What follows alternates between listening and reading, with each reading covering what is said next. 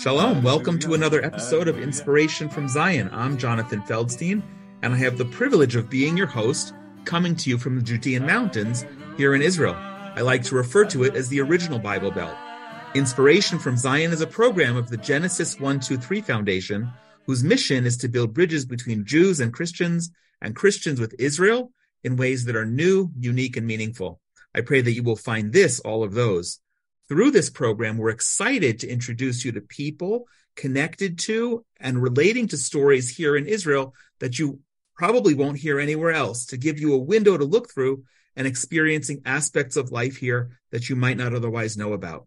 We want this to be interactive, so please be in touch with us at inspirationfromzion@gmail.com or reach out at genesis123.co or follow and like Inspiration from Zion on Facebook, Instagram, and Twitter. Stay tuned until the end of the program where we're going to share an exciting opportunity, and please feel free to share this with others who you will know will find it of interest. I met Metta Johnson at the Christian Media Summit here in Jerusalem late last year. Yes, and I know you're thinking, Jonathan, you're not a Christian, so what's a nice Orthodox Jewish man like you doing in a place like that? Right. But I get invited to important gatherings like the Christian Media Summit and others all around the world because I am Jewish and because I'm actively engaged in building bridges with Christians. And it's an honor and a blessing. And I get to meet with many, many wonderful people and develop great friendships. And I particularly enjoyed getting to know Metta. And then I'll share in a moment, we reconnected after the Christian Media Summit, discovering we were both going to be in Orlando this past May at the National Religious Broadcasters Convention, and we arranged to meet. But actually, what was so nice is it wasn't just a formal meeting that we squeezed in between other meetings at this massive convention with thousands of people. We got to have some time outside the formal conference setting, and we're gonna talk about that today. Metta was born and raised in Norway, and for almost half of her life, she has been having tremendous experience in graphic design, visual design, illustration, and art direction. She's creative, of course, but you can't see that in the podcast, but you will hear how interesting and intelligent she is, and she's also talented and lots of fun. Metta and I particularly connected through an amazing project that she's spearheading, creating positive, meaningful Christian gaming content for children through Gate Zero.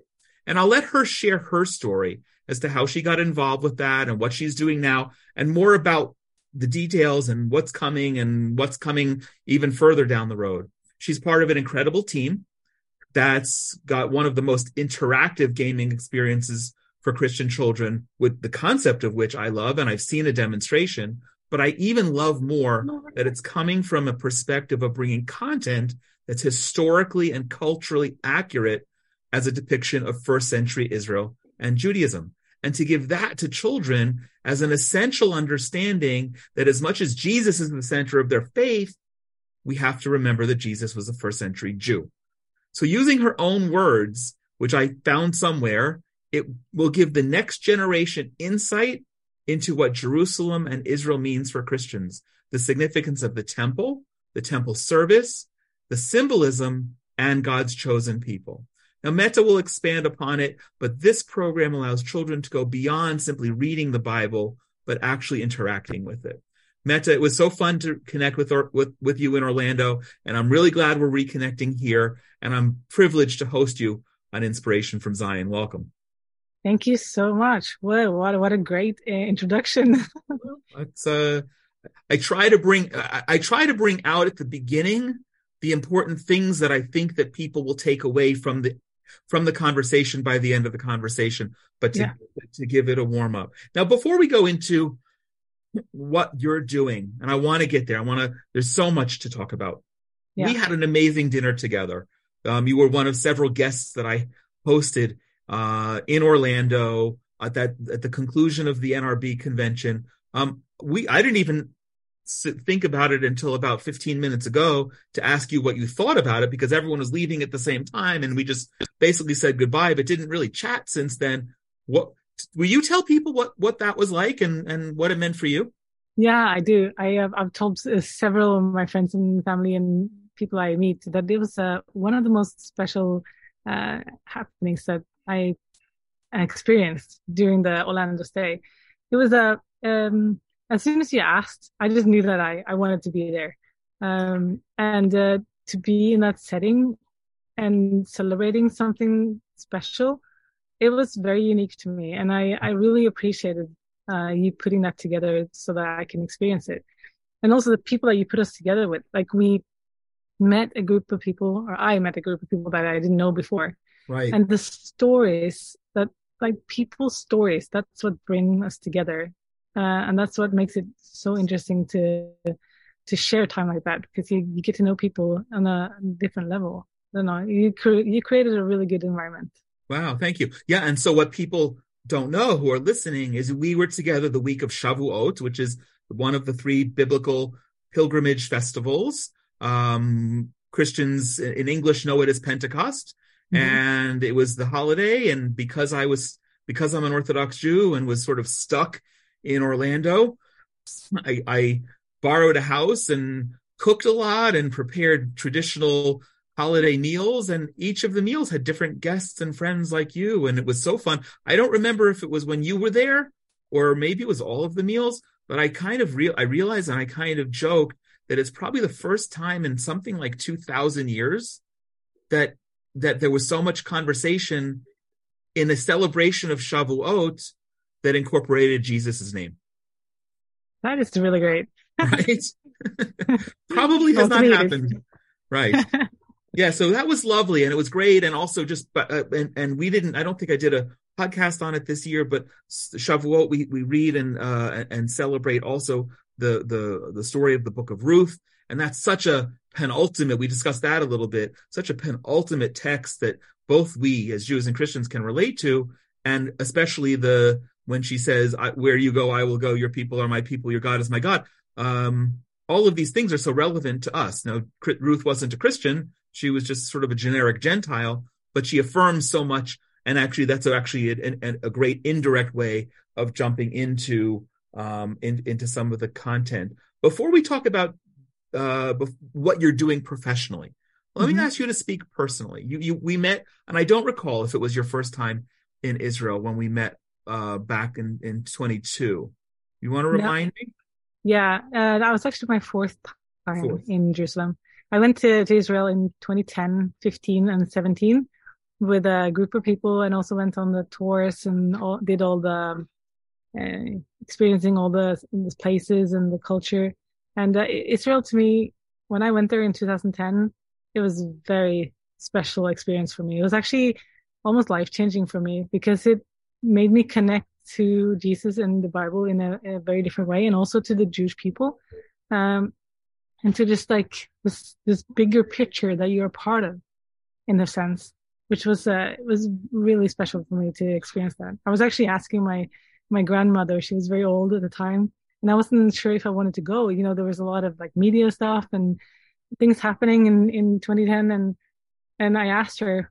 She went to Israel once in her late 60s or something, and I asked her, "Do you think I should go?" And she's like, "You have to go. Wow. Like you should, like once, and if not now, then when? Like just do it." And I'm so glad I listened to her. I went. That's so amazing. We had a podcast in June with a woman from South Africa, Major Daughter, talking about the trip that she was leading here then. And she says that Israel is the country that everyone has to visit at least once. Yeah. Was there any one particular thing? I didn't mean to put you on the spot. I was going to ask you specifically about the Christian Media Summit, but you've been here now 4 times. What's the one thing, like if you were designing the itinerary for a busload of Christians to come and visit from Norway or anywhere else in the world, what do they need to see? What do they need to do? I actually really enjoyed going. I went all like from the Golan Heights in the north, and then down to the what's an English name for it? The Dead Sea. Yeah. And I actually went into the David's, what's it called? The ravines by, Ein Gedi. Ah, sure. Walk in the mountains, and you reach David's, spring, or David's, like those experiences that's like kind of off the beaten path, or probably is a beaten path, but it wasn't a lot of tourists and a lot of shops and stuff. It was just like in nature. Correct. In like raw experience with nature and history, which was very special. Right. And it's the same rocks and the same water and the same, yes. It's not the same trees from 2000 years ago, but you get the idea. I always find, I'm glad you said that. I always find that that's where you can really connect with. It's amazing to be in Israel as a city of, of Jerusalem as a city of 1 million people, but 2000 years ago, people were not dealing with traffic. People were not dealing with the garbage collection and other issues of a modern city. Although 2000 years ago, there were its own issues. Okay, so we're inviting everyone to come visit and see both at Meta's suggestion and of her grandmother. I highly recommend. I think everyone should go. Leading into you're working on something that's very significant for youth. Yes. But my question is, before we go there, now that you're doing this and you're so entrenched, what's the one thing that you wish you knew as a teen yourself about Israel and the Jewish people that you know now? Very good question. I actually wish I knew more about the connection you have towards also today's Israel, that all the history that's in this very special country is also a part of my history as a Christian, and also part of my future. And just the respect and the knowledge of that, I remember when going in 2010, and I remember regretting not reading more, like putting my mind beforehand into more facts and reading and just understanding more of it before going. But yeah, just understanding the significance of what the country means for a Christian. Probably the one thing, I guess. Okay, thank you. Let's move on to what you're doing now. This is where I'm going to get to step back and listen a little bit more, and then prompt you with questions that are going to come up. But I know you've been in this space for a while, but maybe you can tell the story. And also because I was just as I was sitting down making some mental notes, so much of what you're doing now was birthed during or as a result of the pandemic, when it was such a frustrating period for all of us, and yet something really great like what you're doing has come out.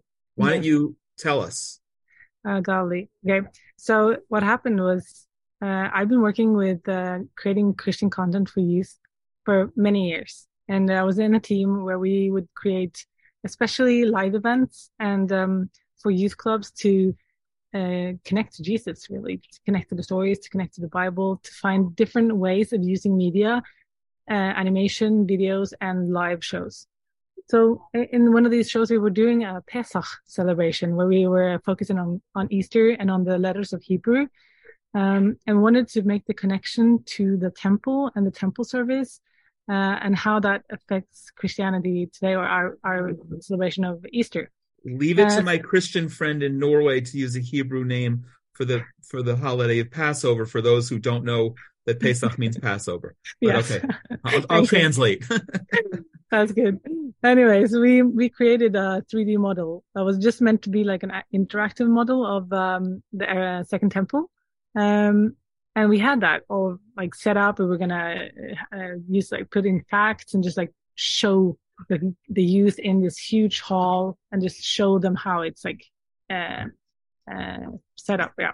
Anyways, that whole show was canceled 3 weeks before, so everything changed, and we had to like turn around and think what we can do with time. And one of my leaders, he was instantly going through to what Joseph says in the Bible: "You meant it for evil, but you wanted to make it for something good." So he was just like, "How can we make this for something good?" And this idea about a video game had been in our minds for actually a few years. We knew that this is a medium that is extremely impactful, and also something that every kid encounters some way in their lives, and also like adults. I mean, 3 billion people play video games. 130 million people, Christian people in the US play video games. How many? So 130 million. That's a third of the United States. Yeah. Of the whole country. It's crazy numbers. There's so many people who play games. Almost, and some of the numbers are applying to mobile games or, but anyway, they are on the screen and they need to be presented with things in a different way than just using the same medium over and over. Like making them pick up the Bible or come to a meeting or listen can be challenging in today's so we knew that making a Bible video game would be something that would probably make an impact or would be appreciated. And so when we had the time and resources, we just right after Easter we started working on the concept. So we did Easter of 2020. Yes, Easter 2020. So we were 3 people who started out doing research, concept work, just dug into everything that we could find out about what is existing today, what is people and we realized there's actually almost nothing. There's hardly any 3D models of Jerusalem. There's a few that's made something, but there's nothing that you can dive into and have an experience in that world. So we worked on it, and then we started doing planning out to have a beta test, a prototype that we could test on the 5,000 youth that were supposed to be on the live show. Oh, nice. So this is an international youth group that is, I think they're across 20 countries. Okay. So we could test them on all kinds of people all over the world. Age group 13 to 26-ish. And in 2022, from February to March to that Easter, where everything finally opened up again, we had them game 3 chapters in the game before the Easter camp that they had, and then they came and had an experience that was a live show based on those 3 chapters. And we also used the temple into that.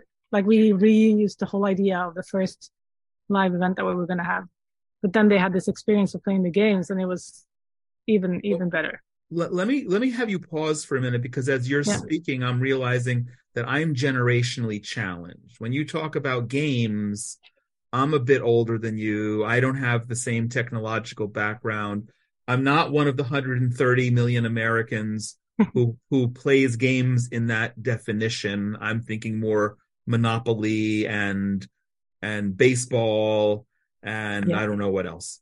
Let's take a step back for someone who's generationally challenged like me. What does gaming mean that is involving young people that 130 million Americans just there are so engaged with? Yeah. Okay. So when it comes to games, video games is taking part of a world on your screen, and you play in there and experience things. And it's a really immersive experience living in that world, because you're making conscious decisions. You're not just watching a video, you're not just watching a movie. Watching a movie, you're receiving, and then you're just taking in whatever. But when you're playing a game, you're actively taking part in the storytelling. And by making the Bible a video game, we believe that it will affect how they learn about the Bible, and how they learn about the culture, and how they learn about the distances and the sizes and the object, every part of how Israel was in that time. Mm-hmm. They will learn it, and they will understand how it's connected to what they hear Jesus saying or the disciples saying. Or so amazing. So it's going to help so much, because they actually run around in the game themselves and experience it. And we also have this function in our game that is called co-play, which is actually you have a gamer on the screen with a computer, regular game setup. But there's also a lot of non-gamers that would appreciate watching or taking part in this game. So we developed an app on the phone that you can connect to the game, and then you can help out solving tasks from your couch. So you're actually playing together, even though you're not gamers. You can just connect your phone and then do the stuff that's asked of you on the phone, and you participate in achieving a better result, or helping the player, giving them strength, or different kind of things. We're going to provide a link so people, wherever they can see a video, but Yes. I want to make a comment and then we're going to take a break. Okay. Relating to video. The comment is, you and I are seeing each other as we record this. I like to be able to look at people when I'm having a conversation. I can wave my hands like this and say, shh, be quiet for a minute, or just their visual cues, which people in a podcast don't get. But you just did something really extraordinary. Right after I asked you the question, you looked up as if you're imagining yourself in it.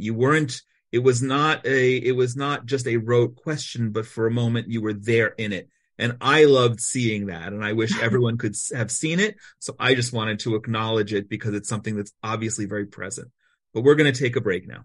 As remarkable and miraculous as Israel is, and its very existence a testimony to God's faithfulness, in many ways, Israel's like most other countries. Just as there are parents anywhere who have stronger and weaker parenting abilities, and adults become a product of situations in their lives that they cannot control, making their ability to raise and care for their own children even harder, that's true in Israel as well. The Genesis 1-2-3 Foundation is committed and takes the mandate seriously to care for the least of these, our brothers, our children. We're committed to bless and strengthen orphans and at-risk youth, to invest in them, to empower them, so that their future will be brighter than their past or their present. But Israel is unique in that there are always threats of war and terror which know no bounds. For children who come from homes that are not safe, sometimes the very scary reality of living in a community that's not safe is too much to bear. We are committed to turning orphans and at-risk youth into children of promise. We fund a variety of programs to help those most in need as widely as we can. We invite and encourage you to join us today so that we can ensure their brighter tomorrow. Please visit genesis123.co to find out more and to send your love and most generous donation today. Okay, Meta. Yeah. I'm so engaged, and I saw the promo video. I've seen a couple of the other videos that you've sent. Clearly something very good in your case has come from the pandemic. And I love the fact that one of your colleagues was specifically reading and alluding to Joseph. Gaming to me also means the exposure to a lot of very negative things, violence and other things that we don't want our children exposed to. Is what you're doing something in a way to deliberately counteract that? Or are you only, and I'm saying in quotes, just providing great Christian content? We definitely want to be something that parents can trust, that their kids play and it's a good thing. We want to, because we don't believe that you can take the gaming away from kids, especially like some kids probably take a break from it and find it's not useful for their personal life, it's destructive, everything. But we just want to provide something that's good and clean and nice and educational and also fun at the same time. We don't want to like black paint, or I don't know if that's the right way of saying it, but we don't want to like call everyone else bad and then put our stuff out as a good thing. But we just want to be where they are. We want to be on the same, offer them something on the platforms that they are. Great. Okay. So now here's probably the biggest challenge I'll ask you today. It's a visual media. We're talking in a podcast. Explain it to somebody who's old like me and maybe has children who are gaming, but the parent doesn't necessarily know about it, or someone in his or her 20s who is just going to listen and get excited. What is it? What is it involved? You're bringing them to first century Jerusalem. Okay. So this game is called Gate Zero, which is actually a reference to taking them back to the origin, taking them back to zero and going through like gate, deleting sort of 2,000 years of interpretations and all that stuff. We just want to take them back to the origin where they can experience it themselves. So you're actually starting out in 2072. So we're taking a step actually into the future first, because the world has become even more dystopian and even more and not so acceptable of Christianity. And yeah, so your grandmother, she is very Christian, and she dies, but before dying, she leaves you a riddle because she wants you to discover it for yourself. And it's a thing that we believe in also. Like you can't preach gospel or revelations to without them actually seeking or wanting them themselves. So she wants you to go and search for it yourself. And you are in the future, so obviously you have a time machine. So you travel back in time to Jerusalem. So everything that you're doing, like task-wise or like quests and missions, you're doing that in Jerusalem in the first century. So you go back, you start out with the first encounters we follow Jesus's stories chronology, yeah. Chronology, thanks. And then what you do is actually you take part in the world. You gather stuff. You can walk around. You can gather wet and hyssops and olives. You can make oils. You can you can pick apples from the trees, and you can go to the stores and you can sell it or buy it. You can buy a horse. You can get around faster. Then you also go to the temple. You help out with the making flour of the wet, so that you can make forgot the name of it. The offerings, the showbread. Yeah, the showbread. Thanks. You help out making the showbread. You help out with because you with the time machine, you have a way of turning into a priest of Levi's, because only the priest of Levi served in the temple, right? Yeah. So you do like a genetic like transition where you actually get to like be a priest for a little while, so that you can go in there and learn about the chambers of the essence, the chambers around in the temple. And during all this, you can actually run around in what we call a semi-open world game, where you decide exactly where you want to go yourself. You run around and you encounter people and you talk to them, but then you get missions that kind of guides you in certain directions, that tells you where to go, and that you have a certain task that you need to finish. And when you do this, there's also riddles and there's cut scenes. And cut scenes is actually films that are played out in the game. So for example, if you're on the temple and you meet Peter and some of the disciples, and suddenly Jesus is there, and it plays out the whole scene where he goes in and he flips the tables, and he's telling people that this is a house, my Father's house is for all nations. Right. And so you experience that as it's playing out. So you just you let go of your computer and you just sit and watch it, and you get that played out. And then you transition straight back into the game after that. That makes you take part in some controlled things, and then you can digress, like our conversation. There's not one particular path of the conversation. You're telling the story, but we can digress and then come back to it. And that's what's happening in the game. That I'm now going to pick olives and make olive oil, and then I come back to the story. Yeah, you can just run off to the side and do some olives and check and sell that, and talk to some NPCs that we call just like characters that are in the game that are just doing their stuff. They have some conversation that you can take part in. That is just like side stories. But the main story quest is something that we want to guide them through, that is maybe Jesus being baptized, or them being out on the Sea of Galilee and there's a storm, like those kind of things. We make them progress in the story as a loop thing. Over what period of time is the story? Jesus' ministry was just a few decades. Yes. So that's actually it's like we have the 12 years old in the temple, and then you jump into year 30 where he starts his ministry work in Capernaum. And then you're around the area of Galilee, in Capernaum and Nazareth. And, before you go back to Capernaum, to Jerusalem. So you're in Bethany, and you're all in all these places around Jerusalem as well.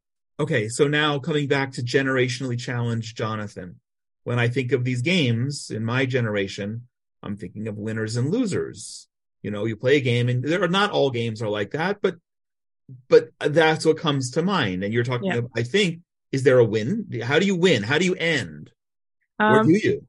Well, ending for us is it's gonna, it's not a win and lose kind of game in a way. You can get points for stuff that you do, and you can get more points for, like, you have all this gameplay, quests going on in the game where you can achieve a number of stars or a number of money or a number of some sort of reward. And those kind of things is kind of like a win in a way. Okay. But our like main goal is that people actually for themselves find interest in what they're experiencing and seeing and want to read more about it in the Bible. Got it. Okay. That's great. Now in the quote that I pulled from you in my introduction, I had wanted to mention this then and I forgot, and now it just came back.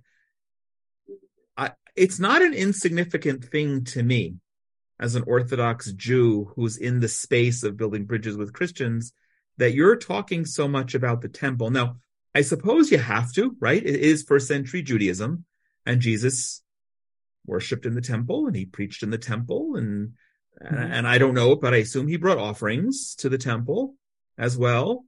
And so much of the culture and everything in the culture was focused around the temple, albeit that there had been already a diaspora from the destruction of the first temple. Yeah. But it's both. We know in the Bible it's prophetic the temple's going to be destroyed and rebuilt, but for a lot of Christians that's challenging because Jesus was the ultimate sacrifice. And just speaking about the temple can get a little edgy. How do you deal with that? I mean, I know it's 2,000 years ago, but is that something that plays out in the story now, or where you want people to go with it? Well, when you play the game, it is in Jesus' time. So it is with the Jews, and he hasn't died yet. So he hasn't opened the way into the temple or into the Holy of Holies. Like, I believe as a Christian that when Jesus died, the veil, that was the veil, the veil that was in between the holiest, the holy, and the holiest, right? That was torn in part, and that means that Jesus gave us access to being with God through him. So the temple, and it's like everything that they did around that, and the holiness of it, and the respect for it, and all it all takes part also in how I as a Christian see my relationship to God, because Jesus opened the way so that we could also talk to him, not just the high priest.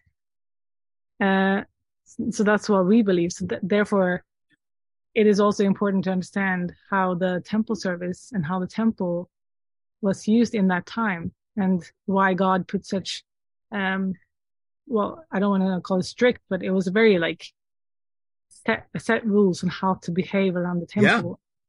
You know, very strict set rule. Absolutely, it governed, and to a degree, even to the extent that we don't have a temple yet. Again, but Temple Mount and how we approach the Temple Mount is very, very significant.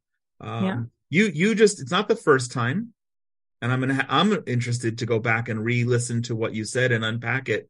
But it's not the first time that I've learned something about Judaism from a Christian, but that you just expanded on something that was really fascinating.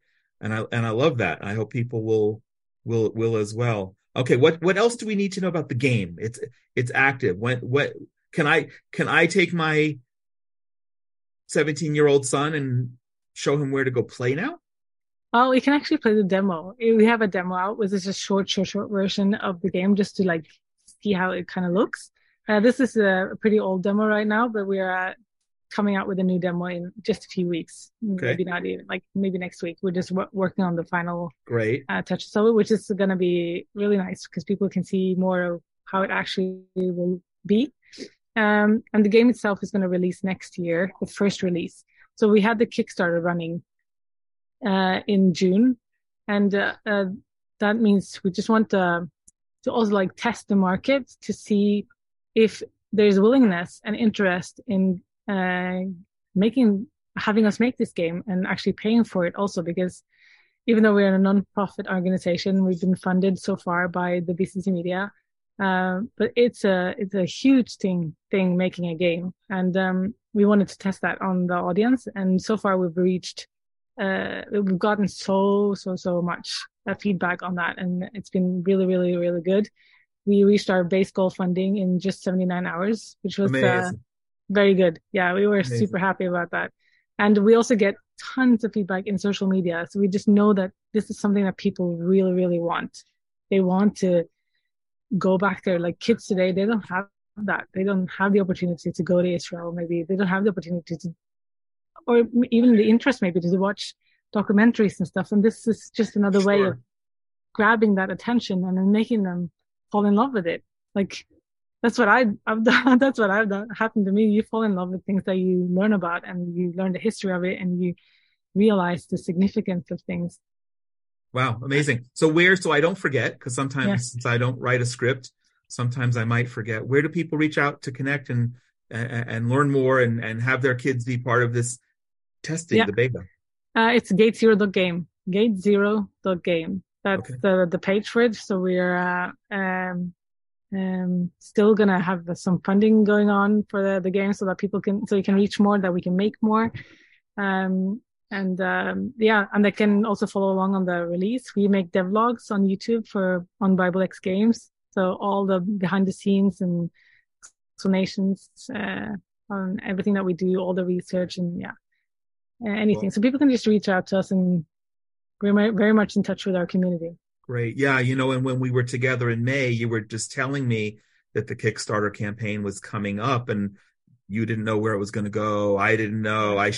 When you shared with me how you exceeded your goal in 79 hours. It's just amazing. I had Kickstarter envy because I'm trying to figure out how I can do something. But I want to just say right now that as an American nonprofit, building bridges between Jews and Christians, and seeing how important it is what you're doing, I want to offer that anyone listening specifically from the U.S. who wants a U.S. tax deduction should please donate through the Genesis 123 Foundation and make sure that it's earmarked as Gate Zero, that we know, and it'll be our privilege to pass that along and be partial investors in what you're doing. And I don't want to forget to say that. That's very great. Thank you so much. Yeah. That's very kind.